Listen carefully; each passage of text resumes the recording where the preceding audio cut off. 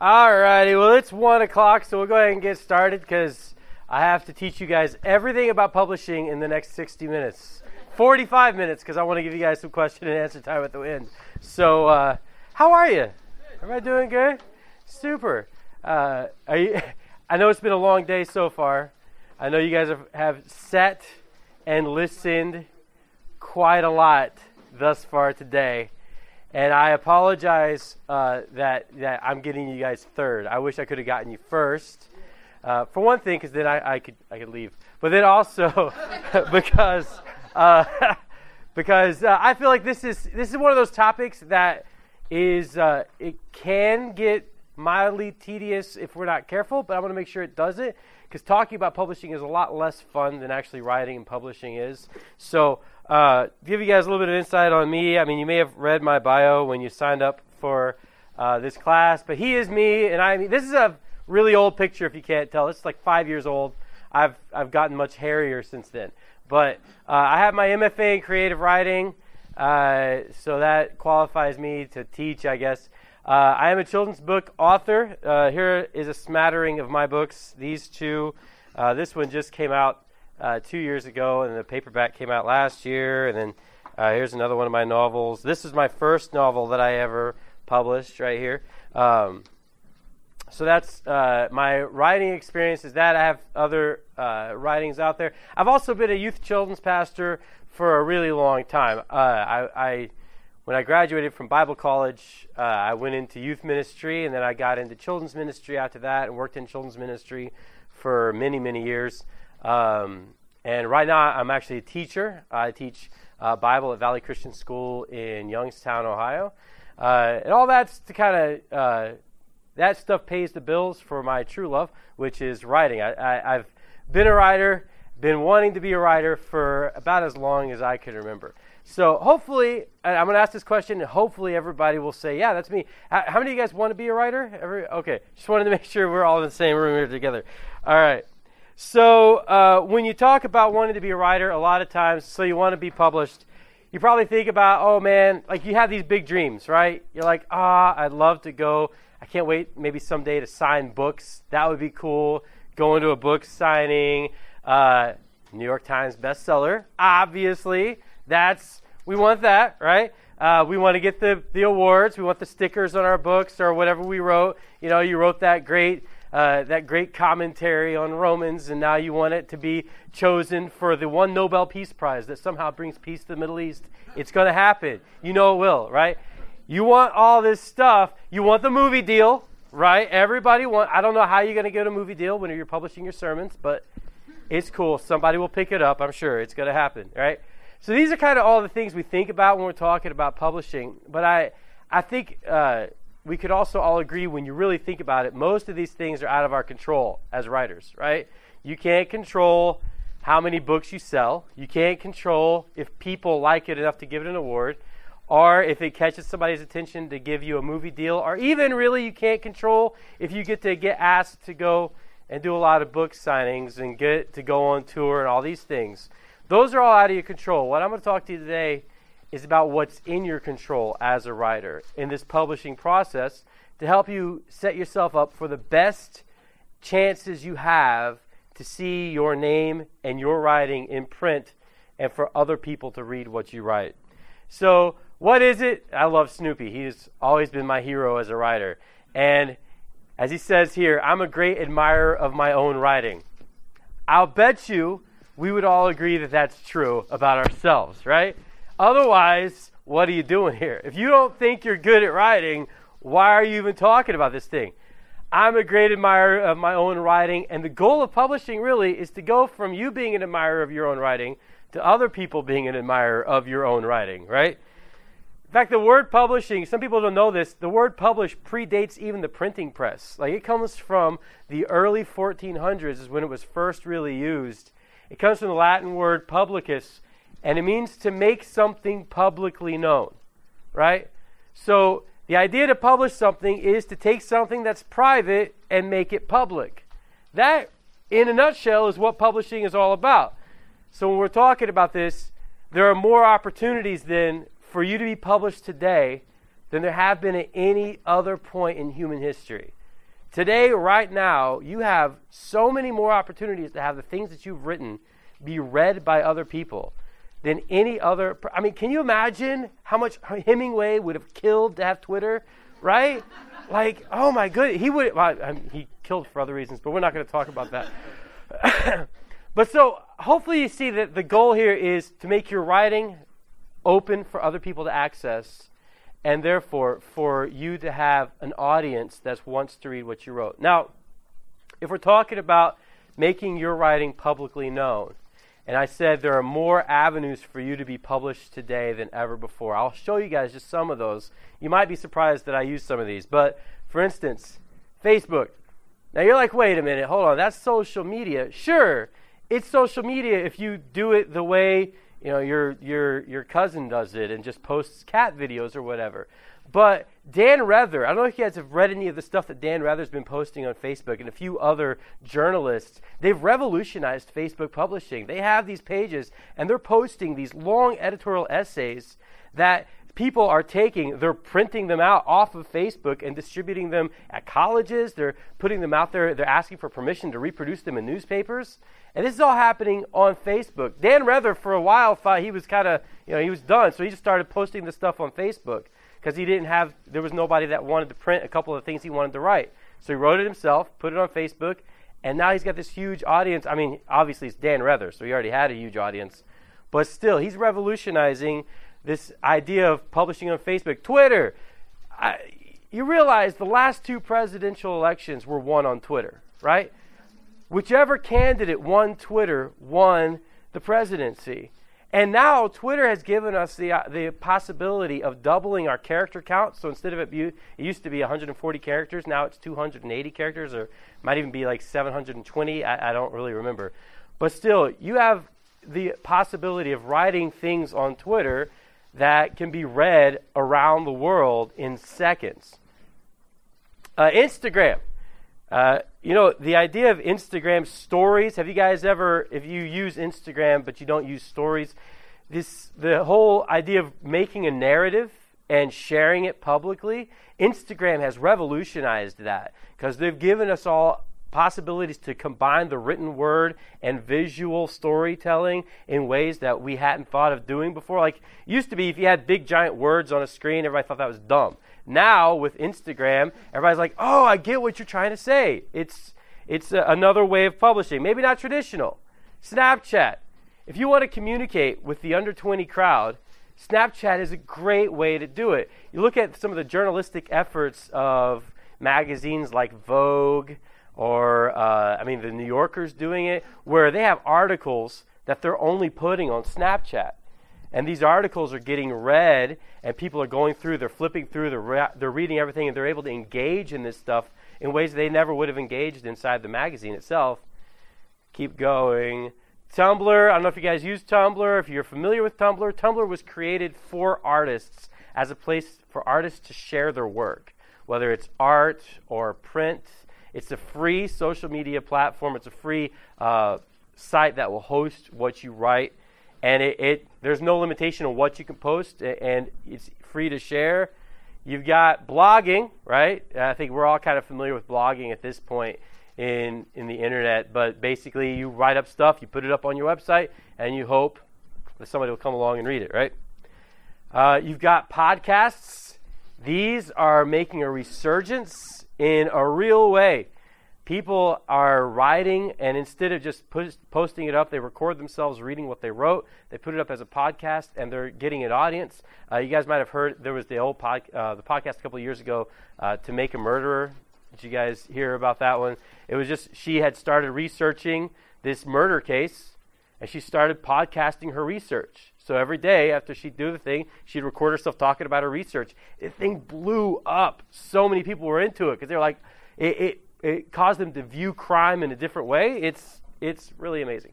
YouTube is shaking up the market of publishing and of writing because now you're thinking visually, you're thinking about writing videos, but you have guys that go on YouTube and tell their stories, right? It's called vlogging, where they sit down and they just talk to a camera.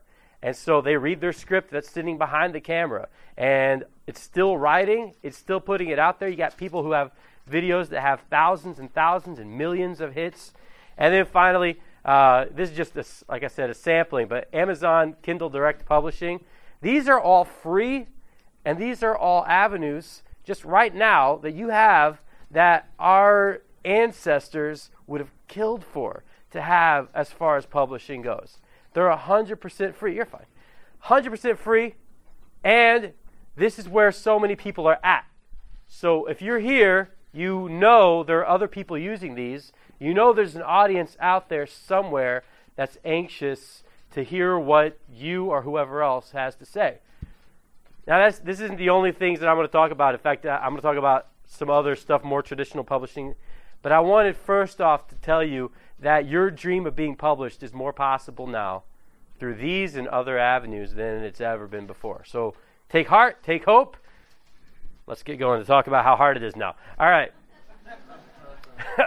So really, the publishing path has 3 steps. And these 3 steps are the same no matter what it is you're writing, whether it's that you're writing a tweet, whether you're writing a 7-volume commentary on the book of Revelation, or anything in between.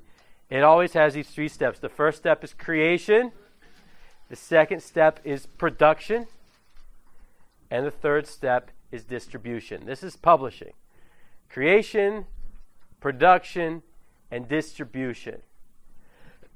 Now, I'm primarily a storyteller, so to help you guys kind of see how this works out in real life, I'm going to tell you my story of how I got published and pull lessons from my story out, because I only know my story.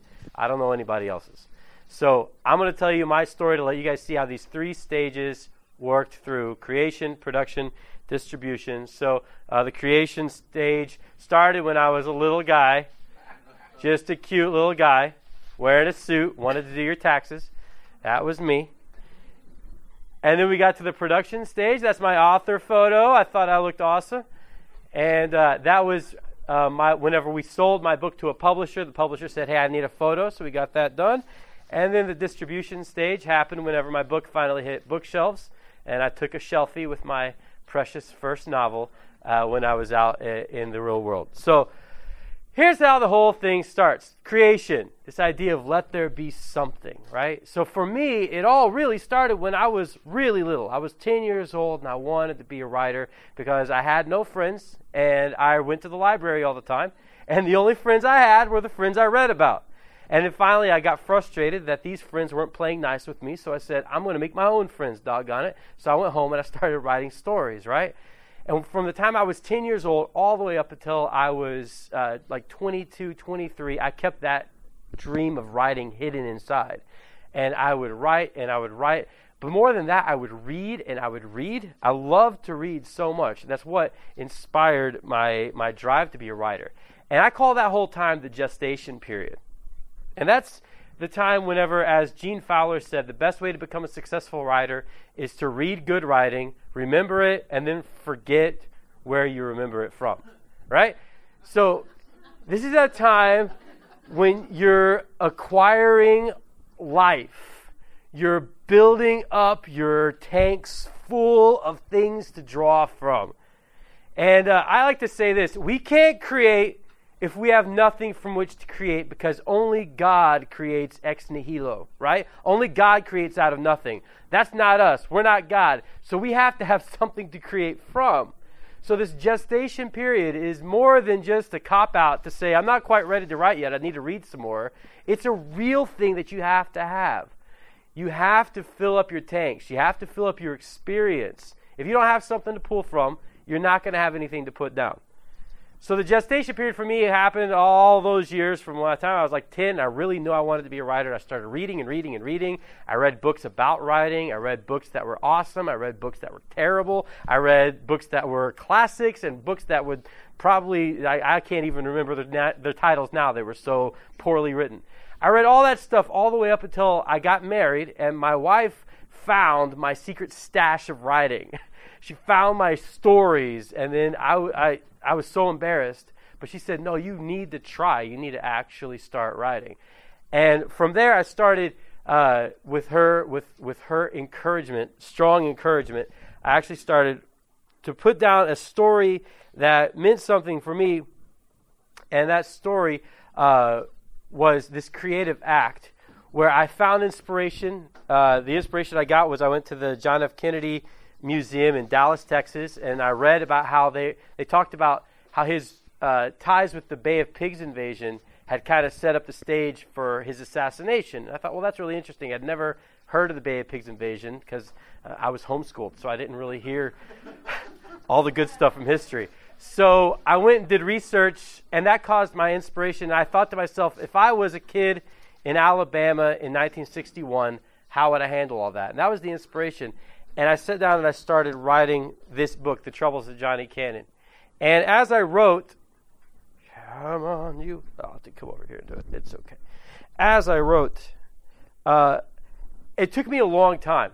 I started writing whenever I was 22 years old. And that was in 2000, when I was 21 years old. That was in 2002. I didn't finish this book until 2011. So that was 9 years that it took for me to write this book. 9 years of false starts, 9 years of getting frustrated and throwing it away, 9 years of deleting the file, right? 9 years of talking to people about it and them scratching their head and me getting discouraged. 9 years. But the thing is, it doesn't matter how long it takes. All that matters is that you create the best thing that you know how to create, right? It doesn't matter if it takes you forever to compile your thoughts together, to get it all into a form that you know is ready. All that matters is, in the end, you've made the best thing you know how to make. And revise. As Stephen King said, only God gets it right the first time. I wrote this thing, and this was in 2011, and I thought, oh my goodness, I'm so happy that I've finally written a book. And when I wrote this book, and I was actually happy with it, I was ready to share it, it was actually only about this long, right here. This is how long the book was. It was half the size of the finished product. Not only that, but in the original version of the book that I wrote, this little guy right here, he was half robot. His robot parts came from another planet, and there was he went in and he uncovered all these plots of aliens that were inside Washington, and there were superpowers. It was all over the map, but I did it. I wrote it. I had to revise that thing so much and rewrite it to get it right, because that was not right. That was a lot wrong. That was definitely not right. But you know what, though? Whenever you've written something, it's so easy. And I want to encourage all of you, because you're all writers. It's so easy, no matter what it is that you're writing, to get discouraged after you're done and you feel that release. You're like, oh, I finished it. This is great. And then you look at it, you say, oh, I finished that? Really? This is not great. That's because we all have to revise. Everybody has to keep going. That's the creative act, right? That's our process, is to keep going. Like a potter at the wheel, we keep working our writing, no matter what it is you're writing. Even if it's as small as a blog post to something as long as a novel or a movie script, whatever it is, you're going to have to write more than once on the same thing. And then finally, it's complete. And I knew whenever it was done that I had, like I said, I was proud of myself, and I was ready to try to find a path to publishing. Because little did I know, at first I thought that this was the only step. I just had to complete it, and I throw it out there, and boom, New York Times bestseller, right? I thought writing this was the hard part, but that's only step one of the three-step process. And so after completion, it was time for me, never give up. And this is so important. The only guarantee that you will fail is if you choose to stop trying. And I want to make sure that you all hear that, because as writers, I'm betting most of us at some point are in this stage, right? Even I right now, I'm working on a book right now, and I'm in this stage, and it's so easy to get frustrated and to give up and to step away from it and say, no, this is too hard. Because it is. It's hard. It's hard to write. It's hard to look at a blank page and make words happen and do words good and things like that. It's really hard. But you only fail if you choose to stop trying. So take that encouragement, and then we'll talk about what happened next. Production. And production, when we're talking about this sort of thing, is really all about reproduction. I'll explain that in a second. But this idea that the thing that you made We want to get copies of the thing that you made ready to go into other people's hands. So for me, the big thing I had to decide after I completed this book was, do I want to go the route of a traditional publisher or a non-traditional publisher? And I had some faculty members at my college that set me down and they said, I think you should go self-publishing. This is the right way to go. I had other people that said, man, no, the only legit way to go is through traditional publishing. So it was a very confusing time. And even just in kind of walking around talking with you guys already today, a lot of you guys are also in that same place where you're like, which way do I go? Do I self-publish? Do I try to go traditional publishing? This is a big concept. And it was something I had to wrestle with. And I finally realized that there's pros and cons to both sides. So I'm going to present these to you and let you do with it as you feel right. Traditional publishing, you have to find a literary agent. Almost 100%, you have to get a person who works in the business who will represent you. This person will negotiate your contracts with a publisher. This person will help you find the right editor. This person will be your partner in crime as you're doing this. For me, I miraculously, truly, got to meet my agent through, I had gone to an online forum to get some critiques on this book. And so I posted the first chapter of my book online to ask other authors to critique it, not knowing that she, my agent, was on that forum. She saw the chapters and she emailed me and said, hey, I read your chapters. I really liked them. I'd like to read more. And I'm stressing out now because I don't even think I'd completely finished it at the time. So give me a little bit of time. Let me go finish it. And so I sent it to her, and then she emailed me back. She said, okay, I want to represent you. And it blew my mind. She's the agent who represents Rick Riordan with the Percy Jackson series. So the very fact that I was able to, just by honestly no effort, don't hate me, but to find her was a miracle. It really was. And I had already tried 100 different ways to find an agent before that. I'd sent out 100 query letters to agents and been rejected by every single one. So then, in this case, for me to not have sent that out, for her to find me, really, I consider it to be an act of God in helping my path go forward. So you have to find a literary agent, and then the literary agent and you will work together in traditional publishing to get your book into the hands of an acquisitions editor. An acquisitions editor is a person who works at a publishing house, and their primary goal is to get new work, is to get new books that they will then publish as a publishing house. So your literary agent, will get your book into the hands of as many acquisitions editors as she thinks will be perfect for it. And then once the acquisitions editor reads your book and they like your book, they will ask if they can acquire your book, and they'll offer a contract for the rights to reproduce your book. So they're not buying your book from you. They're purchasing the right to make copies of your book and sell them everywhere that they're allowed to sell books. You still, no matter what in traditional publishing, you still own the rights to your work. Your story is still yours. That's a common misconception. People are like, I don't want to go traditional publishing because I don't want to give up my rights. Well, you don't give up your rights to owning the story. The story is still yours. You just allow them to reproduce it. So for me, my agent, she hooked me up with several acquisitions editors. Most of them found my voice annoying, but one acquisitions editor liked the book as long as I'd revised, and so I went back into the revisions. And this is what I learned, is that the upside here is that they pay you, and that's nice.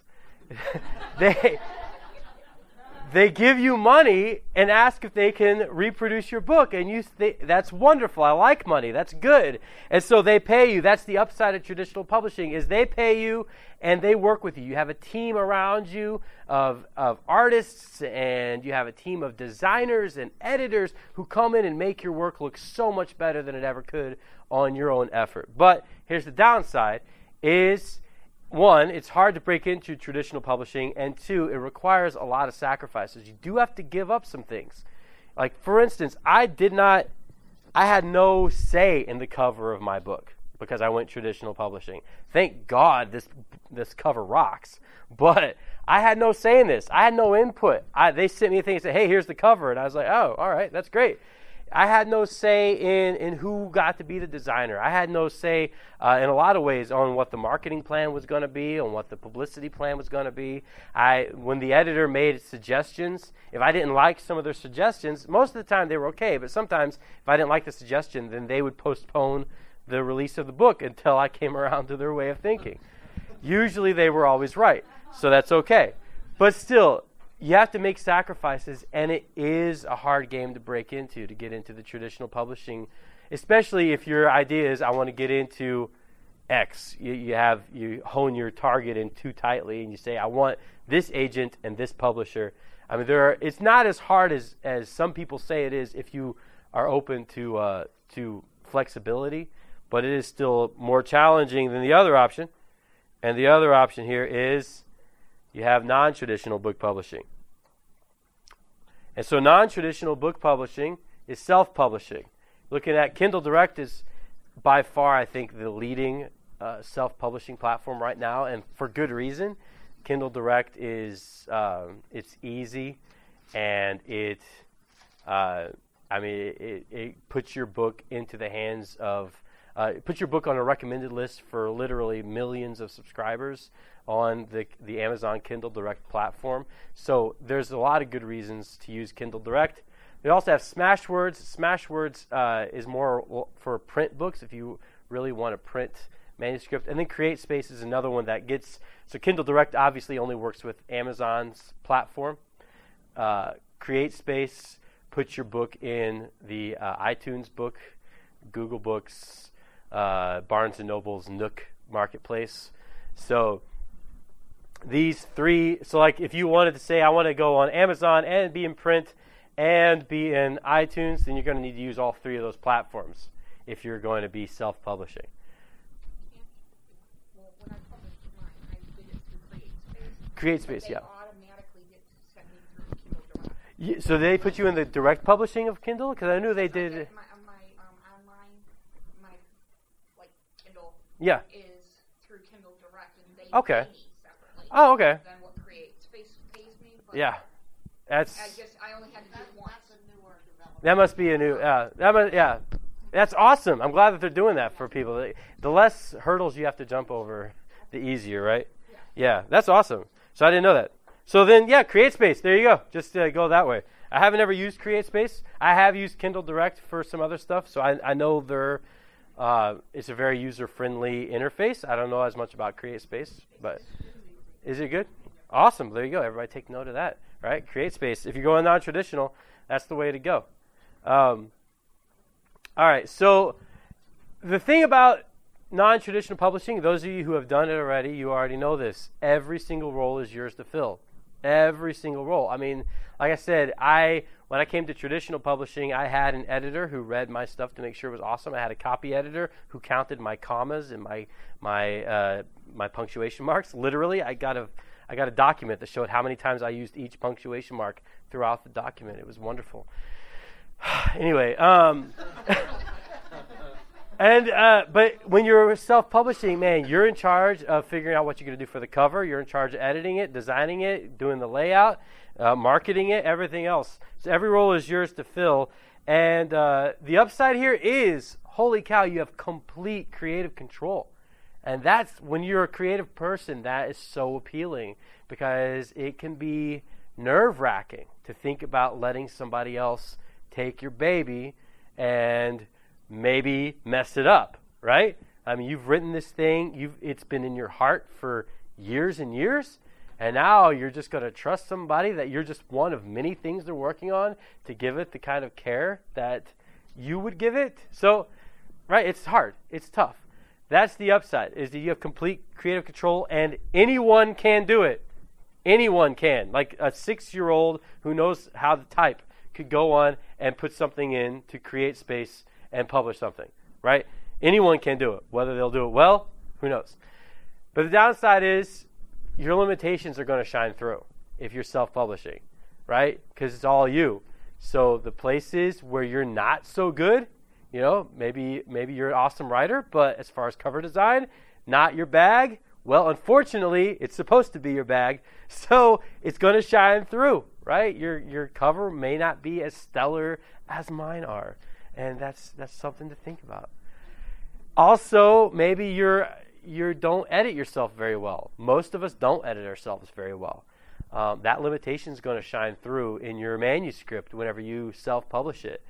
And the other side of this is you may never make a single penny if you self-publish, because who knows if anybody's going to buy your stuff, right? I mean, it's fun to call somebody and be like, I'm published now, you can go get it. And then you keep checking every week. 3 people have bought it. That's wonderful. Yeah, so. And remember, this is the goal of this. And this is what I had to think about for myself as I was deciding which route to go. Is that the goal is to make copies of your creation available for consumption. Step 2, the entire goal is to make sure copies of your work are as available and as perfectly presented as possible for people to consume, for people to take it in, read it, enjoy it, learn from it what you want them to learn. I mean, you owe it to that thing you created to give it every opportunity possible, right?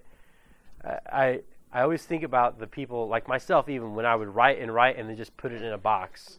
I mean, it's wonderful. It's fun to write, but what good is it, right? It's like putting your light under the bushel, right? It's this gift God gave you. I think that if God gave you a gift to write, then publishing is something that should definitely be part of your plan to show God's creativity to the world. So, step 2. And I chose to go the traditional publishing route, and I'll tell you guys why when we look at the next step. But I chose to go that route, so we found a publisher. I was, again, so fortunate. My agent contacted me, and after so many editors had found me annoying, like I said, the one who did not turned out to be the guy at Simon & Schuster, who he was fantastic. He's worked with Newbery winners and Prince winners, and none of those are me yet, but he's worked with all those guys, and it was just another moment where I said, thank you, Jesus, because I had no business being in this field. I had no business finding any kind of success, and yet it was happening. So, all right, that is step 2. And now for step 3, which is, before we get to step 3, here's the hard truth. Anyone can create. And I mean that. Some people are like, I can't. I'm not creative. No, that's not true. You were made in God's image, and God's a creator. So you are creative. Anyone can create, right? Also, anyone can produce. We already showed that. You can go on Twitter, and you can, if you really wanted to, you could tweet your book 1 tweet at a time for the next year and get it out there. Anyone can produce. Good luck with that. But anyone can. But publishing success or failure is decided in the 3rd step. It's decided in how you distribute. Because you put it up there and nobody buys it, then I would argue that you may not have been a success at publishing. So the odds are much more in your favor on the next step if you've taken care on the first 2 steps.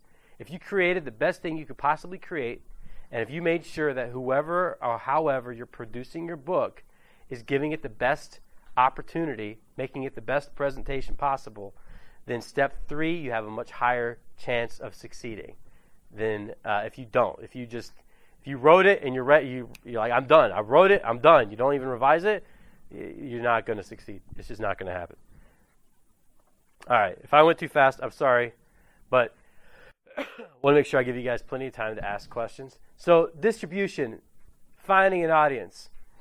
This idea of finding the people who will read your book, this is where I decided to go with traditional publishing, because I write books for kids, and especially at the time, there were a lot of questions I had to ask myself about how will my book get into kids' hands, that through self-publishing I didn't see it being a viable option. And I'll explain why as we go here. So the first thing you need to do is you need to know your target.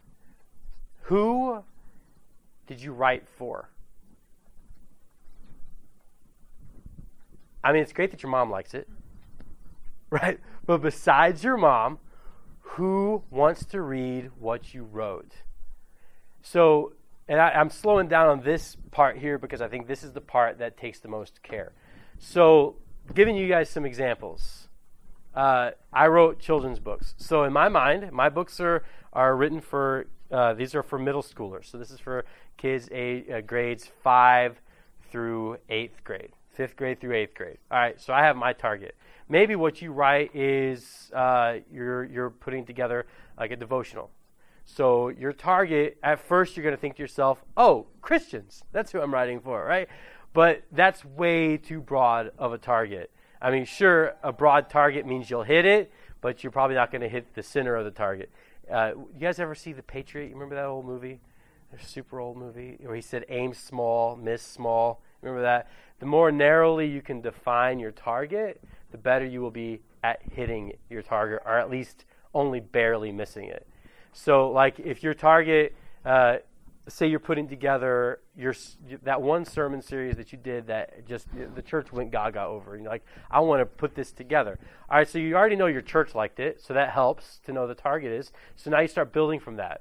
So this sermon really resonated well with young adults from middle class who have 1 or 2 children.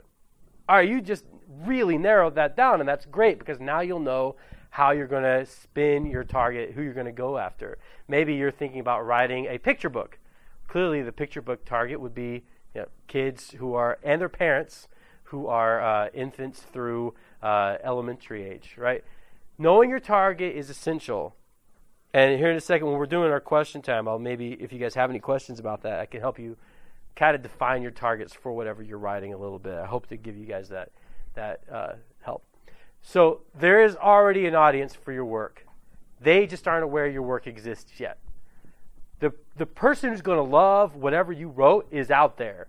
They just don't know you wrote it yet. And it's your job to fix that problem, to make sure that person, whoever it is, you wrote that cozy mystery starring the zebra who drinks tea. I don't know. All right. Now, there's somebody out there that she's got her whole living room filled up with zebras and teacups, and she is ready for your book. You just got to find her, right?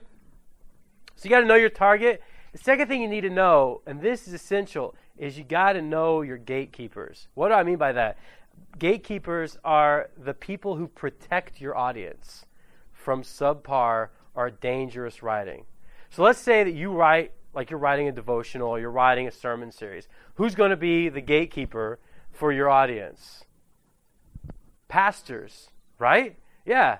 Like if I wrote this book talking about how, Buddha and Jesus are twins, and I want somebody at Warren First Assembly to read it, Pastor Derek is going to say, how about we go sit down and you just don't pass that out in my church, right?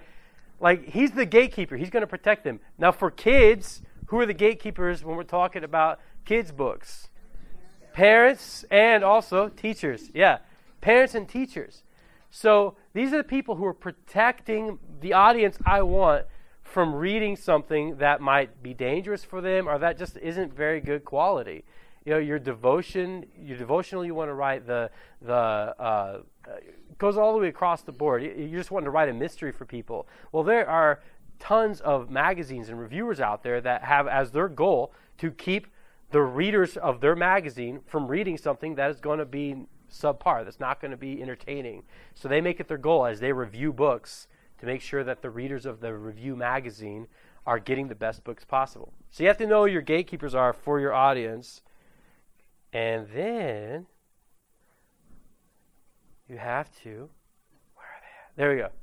You also have to know who your audience trusts. And that's different from the gatekeepers necessarily, from the protectors. Who do they trust for book recommendations? Like kids will trust their teachers and their parents, but they'll also trust their friends for book recommendations, right? A Christian who is looking for a good devotional, they're definitely going to go to like a Sunday school teacher, or they might go to a more mature Christian that they know is a well-read individual.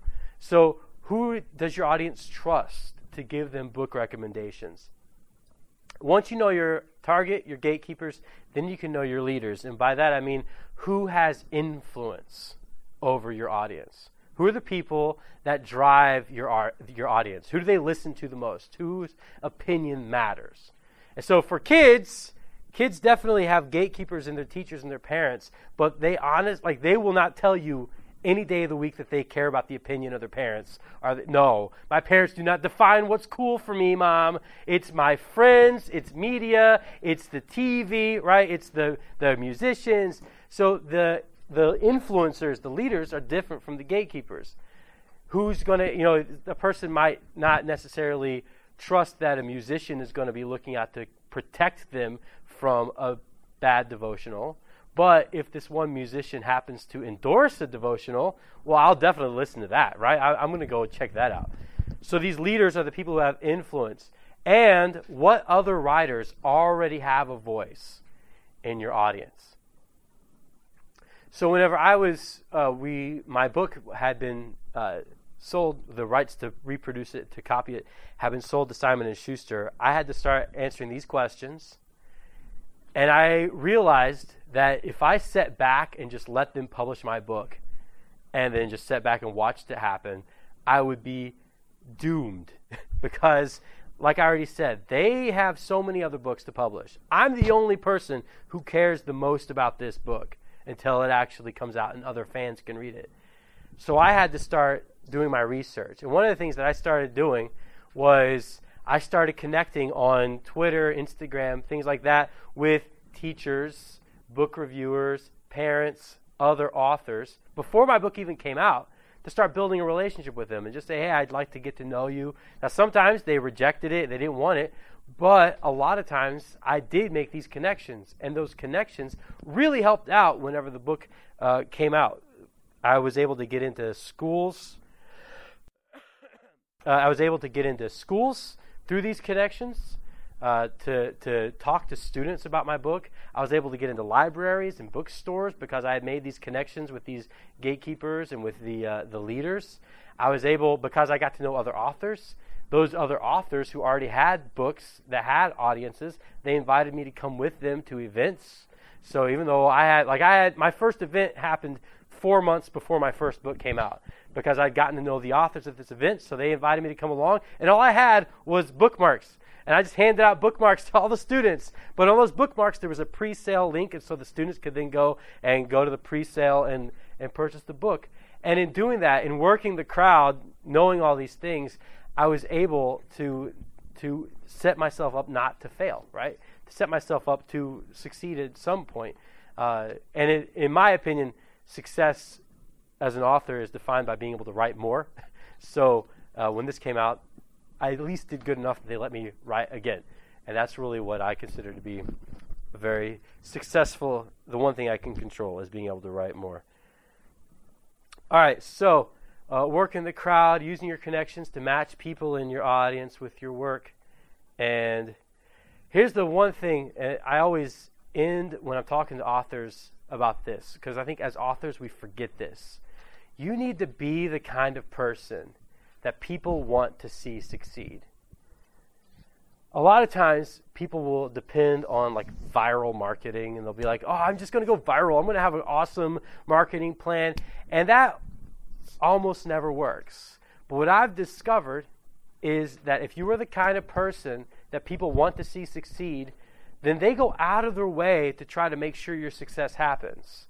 Right? If they like you, if you're genuinely a kind, good person, a Christian person, right? If you are shining the light of Jesus in your life and through your work, then people will just be like, I really want to see him have something good happen. I want to drop his name here. I'm going to recommend his book or her book. I'm going to push for her to have a review in this magazine, all because of the type of person that you are, right?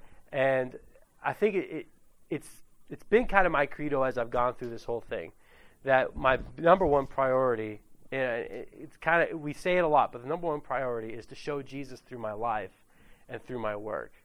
And so I've worked so hard to be the kind of person that people would want to see succeed, and in doing that, I've seen my career be able to keep going. I've never had a viral success, right? I've never had just anything take off to where people are going crazy on the streets, but I've had success because I know people and I've made those connections, and that's where the success in publishing has come from for me. So all that then to say this, and like I said, I wanted to make sure I gave plenty of time because there's always questions. Anybody have any questions? We have 15 minutes for questions, so we'll start right there. Yeah. So you mentioned in the beginning that you tried several literary agents. Yes. Rejection, found one on four, found you. Right. Remember my two-part question? Yeah. Number one, how did you know that you were dealing with a legitimate? Oh, good question. Uh-huh. Number two, what's that relationship look like? Yeah. Obviously, there's a price tag for an agent. Right. Is there upfront cost? Is it like Right. if we publish you, then we take a fee? Right. What's that look like? That's a great question, actually, and that's probably one that a lot of authors get kind of tangled up on. The question is, what does the relationship with an agent look like, and how did I know that I had a legitimate agent, and financially especially, what does that look like? I definitely did my research whenever she contacted me. I took her name and I Googled her, right, and I was able to find what agency she was with. I looked to see who she represented, what other books she represented. I sent emails out to some of those other authors by finding their contact information, saying, hey, is this legit? Is she really the person she says she is? You know, she'd given me her phone number, so I was like, hey, she says she represents you. Is this her number? Yes, it is. Okay, good, right? So it's very important because there's a lot of scams out there. There's a lot of predators because authors, we're alone a lot because right? And so people kind of prey on the lonely and the weak. So so there's a lot of scams out there. The way that relationship looks is fantastic, and I know that seems superfluous, but I can email her anytime with any kind of question, and she is really rapid at contacting me back. She has every step of the way with everything I write, whether it's something that's been published or something that we eventually tossed out. She has always been a listening ear. Everything I've sent her, you know, she has read it and she's gotten back with me with feedback. She sends me back a document with edits or notes on the sides for me. It's been fantastic. And contractually, as far as finances go, is she gets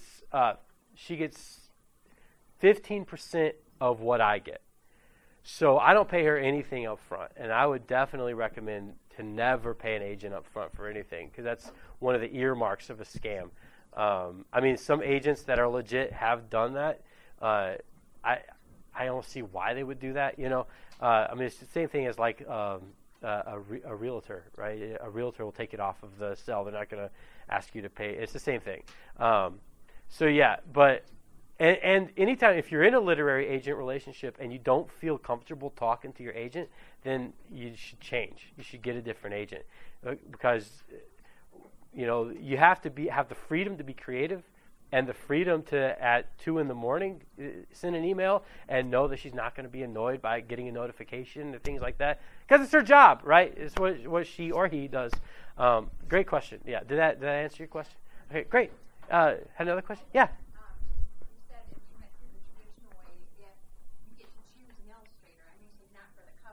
Right.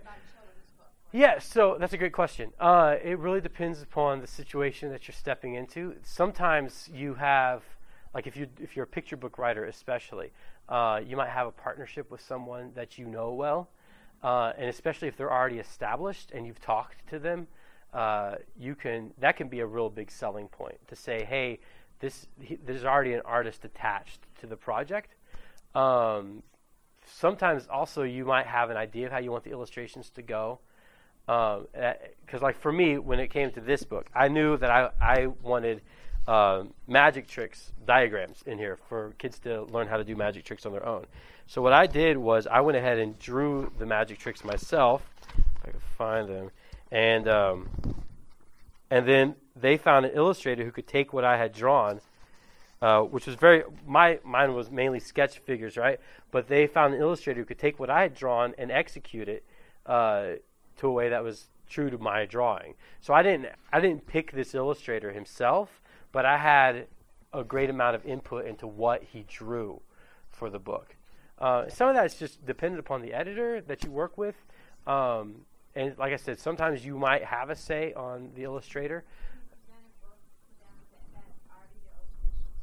So is it one that like you illustrated it, or your sister? Yeah, it depends. Like usually, there's 2 separate contracts. There's a contract for the writer, and there's a contract for the illustrator. So they would want, just from a legal perspective, since they're dealing with 2 separate entities, you wouldn't be able to, as you and the author, say, here's this book. It would have to be both of you coming together. And you'd probably have to be okay with the fact that they might say, I like the writing, I don't like the drawings, let's get rid of the drawings and we'll just take the writing, right? So it'd have to be a joint effort with both. Yeah. And then you'll never speak again, and you'll get rich, and it'll turn into a tragic story. It's okay. Don't worry about it. Yeah. If you write poems or short stories, Yes. what's the best way to keep your work if you're sending it out there Yeah. from being stolen? Oh, that's a great question. Yeah, and I think that's a concern even beyond poetry and short stories. But poetry and short stories does seem to be, and especially, used to be, people would kind of laugh at that statement. But in this day of social media, oh my goodness, it's so we find it all the time where things that somebody wrote has been massively distributed. You own the copyright. Once you've written it, it's yours by law. You don't have to go and register it. You already own it. So there's kind of a misconception. Sometimes people think that you have to go and get a legal document that says it's yours. You don't have to do that. It's yours. And so if anything like that happens, and you legitimately feel like somebody else is making money off of your work, as much as it stinks, you can just get you can write them a letter and ask them. There's a form that's called a cease and desist. Thank you. You can send them a cease and desist form. There's actually forms you can just fill out on the internet. They'll generate one for you. You can send it because that's your legal right to do that, to tell them to not use it. As far as people just getting it and then taking it and enjoying it, if you can't catch them doing it, unfortunately, there's not a lot you can do. That even goes with books being pirated. All three of my books are all over the dark net. People can download them for free, and it's annoying because every time somebody downloads one of these for free, I'm like, that's a whole buck that I don't get. That's a soda. I mean, come on. So, yeah. Mentioned to me to take a copy of the poem or the short story, mail it to yourself. Yeah. The post office has documents. And it used to, back in the days before computers, that was a really good idea to do. Now that we have computers and on the document that you've made on your computer, there's timestamps that show where everything is, so it's not as important. You can definitely do it, and it would just be an added layer of security, but it's not as, So how does it work when, so you're 15 years in writing your book. Right. Hypothetical. Right. It sounds hypothetical, yeah. And you are tired. Yeah. And you just want to talk and have somebody else type. Oh, yeah. That's a great question.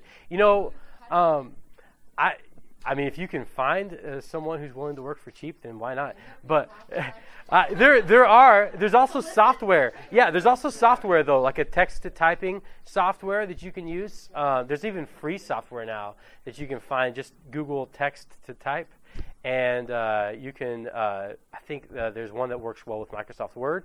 There's one that works well with Google Docs. Now that your phones can do the text-to-typing thing, they've had to kind of make all that stuff pretty free to use. So, it's going to take a lot of editing, though, because you won't realize how often you say or or like, or ramble, and then you go back and yeah, it takes a lot of editing, but I totally understand if you're just like, I'm so done with typing. Yeah, it makes sense. Or like putting my thoughts, Mhm. like it seems like I can speak better than Yeah. when I take it from here to here. Yep. Some I totally understand that. Yeah. I would, if I were you, what I would do is I would record myself talking it out and then play it back. There are actually websites where you can hire somebody to transcribe. I don't remember the name of the website right now, but there's a place where you can hire people to be transcriptionists of your audio files, and that's definitely a viable option. Yeah. Yes, sir. How did you kind of hone in on children's books? So like the genre of which you were kind of writing towards, is it kind of a natural openness with your writing? Is it something you like chose? Is Yeah. It, or is it a publisher that kind of guided you that way? Yeah, I'm really immature, so that was no. Honestly, I didn't start out going towards children's books. I kind of stumbled into it. It seems to be a theme in my story, but anyway, because I started writing. My first book that I ever wrote was a fantasy for like the adult crowd, and that was terrible. So I put it away after I was done with it. And then I started writing this book. And when I originally started writing this, I had no intention for this to be a kid's book. It just, the story I knew would start when he was a kid, because that just made sense for the story's sake. So I started when he was a kid, and then as I kept writing and writing, I was like, well, I guess he's not going to get any older, is he? So then, right? So he stayed a kid, and when I was done, then I had to go looking around, and I realized, wow, there's this whole genre for this exact age group. And that's when I stepped into that genre, and then just kind of the culture of the genre and the welcoming of all the authors there is why I've kept working in that. And children's books are awesome to work with, because you have a built-in market. You know who your audience is. You have such a supportive system of people who work with it. And as a Christian, you kind of have a step ahead of a lot of people, because some people have to clean themselves up before they can write children's books. And for us, we're already there. So it's good. Yeah. Yeah, good question. Thanks. Anybody else have any questions? Yes, ma'am. We talk about self-publishing, you do every rule yourself, but also you can purchase like covers. Yeah. How Mhm. accessible is that? Yeah. So you can hire a designer to design your book cover. There's a lot of different ways to do that. One of the best ways that I've found for anything like that is to find somebody whose work you like on a site like Tumblr that I told about, where creators are sharing their stuff there. There's other websites like that. There's something called DeviantArt. There's a few others that I can't think of right now. But you find somebody whose work you like, and then you reach out to them and ask them, what are your rates?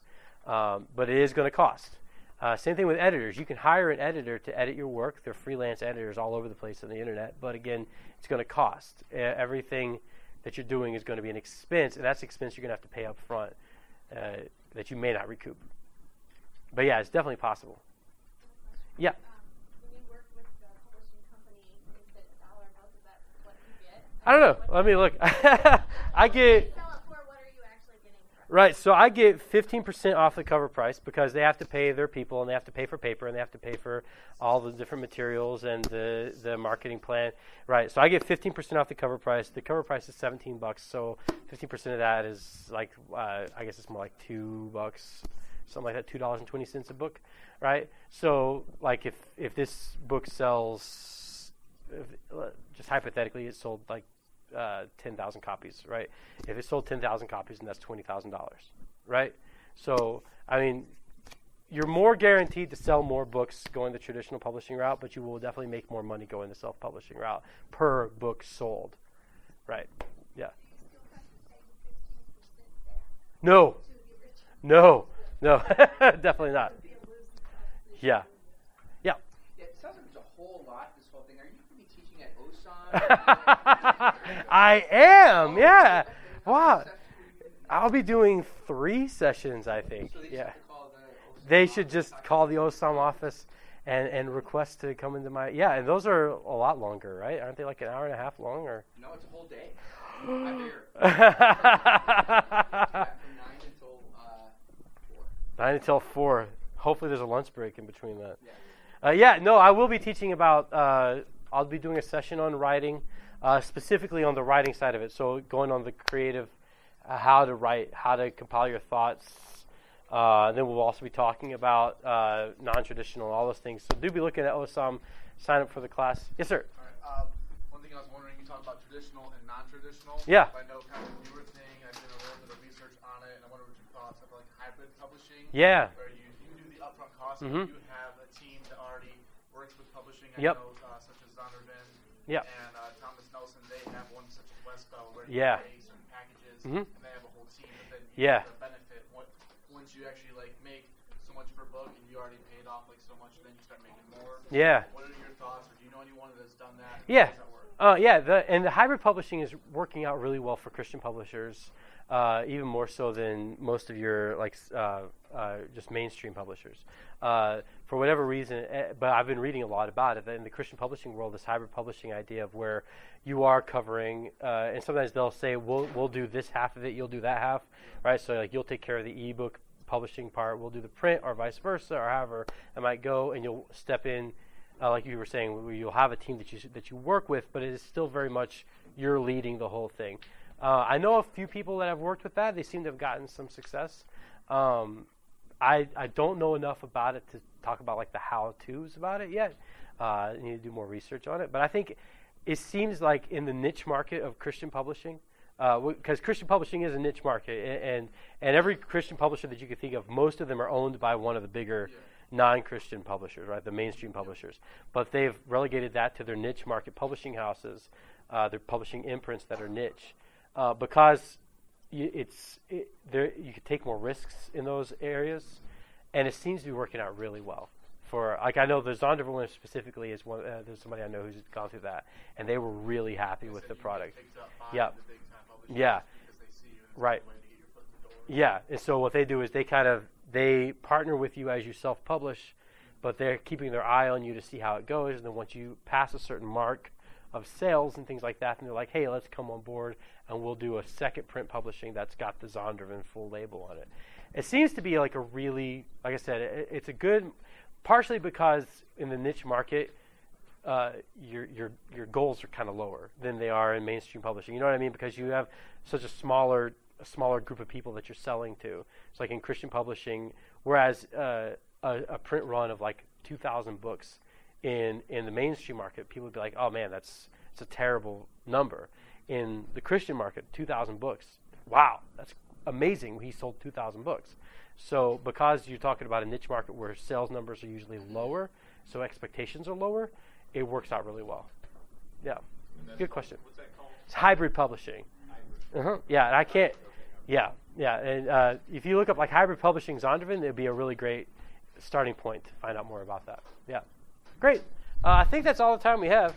So if you have any more questions, I'll chill for like a minute, and then after that. Thank you so much.